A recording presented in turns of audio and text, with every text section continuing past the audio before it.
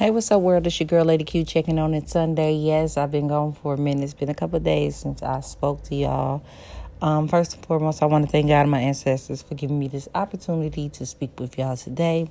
As you all know, DMX has passed away a couple of days ago, April 9th, 2021. Very, very, very sad situation. I'm 35. I grew up listening to DMX. DMX is one of the greatest lyricists, most humblest person I ever had the chance to listen to. Like, all his music was from the heart, was from the soul. You can tell he went through certain situations. Even when I listen to his music, I know for a fact he ain't had no damn ghostwriter. Like, a lot of these rappers, they say, oh yeah, that person had a ghostwriter, this and that. DMX, no, he was authentic, okay? And I watched the video of Swizz Beatz speaking on DMX, and very, very strong, very deep situation, video when he was speaking on him. I felt like he had to really gather everything a few times before he got on, video or live or whatever he was on to speak on his friend that passed away. And the things that he said was so real and so deep, and you can tell there was a lot of love. A lot of people that respect him. It was deep. It got to me. It was really emotional. So salute to Swizz Beatz. Salute to all these celebrities that spoke on DMX and recognized who he was.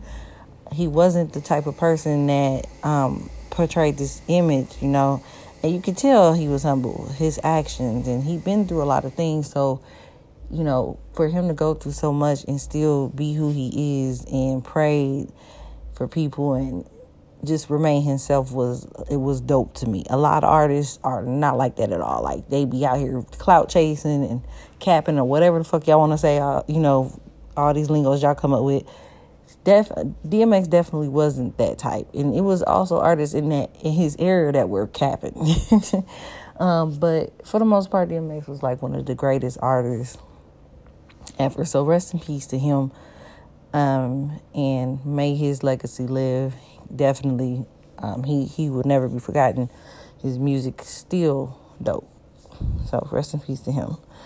I'm gonna touch the topic of all this crazy shit going on with this vaccine. A lot of people are talking about not taking it. There's been facilities that had like major breakouts, and people are getting sicker and having, health issues. And like I said before, we gotta be mindful. The vaccine came real quick. I ain't gonna say it came out of nowhere. It's probably premeditated, honestly, but it came real quick for the situation. And I'm not gonna get it. I'm sorry. I don't trust it because of the simple fact that it's just too much. It was too much controversy around it. It was just too much people getting sick and all that. And, they're even saying that DMX passed away because he took the vaccine. So, I don't believe one bit he OD'd, FYI. But I'm not taking it. It's like, it seems like it's something that they're trying to get everybody to take for a reason. And I know the main reason is COVID. I get that. But I honestly think it's a lot deeper than what it is. But I'm not gonna touch that, you know what I'm saying? But very, very scary situation, if you ask me.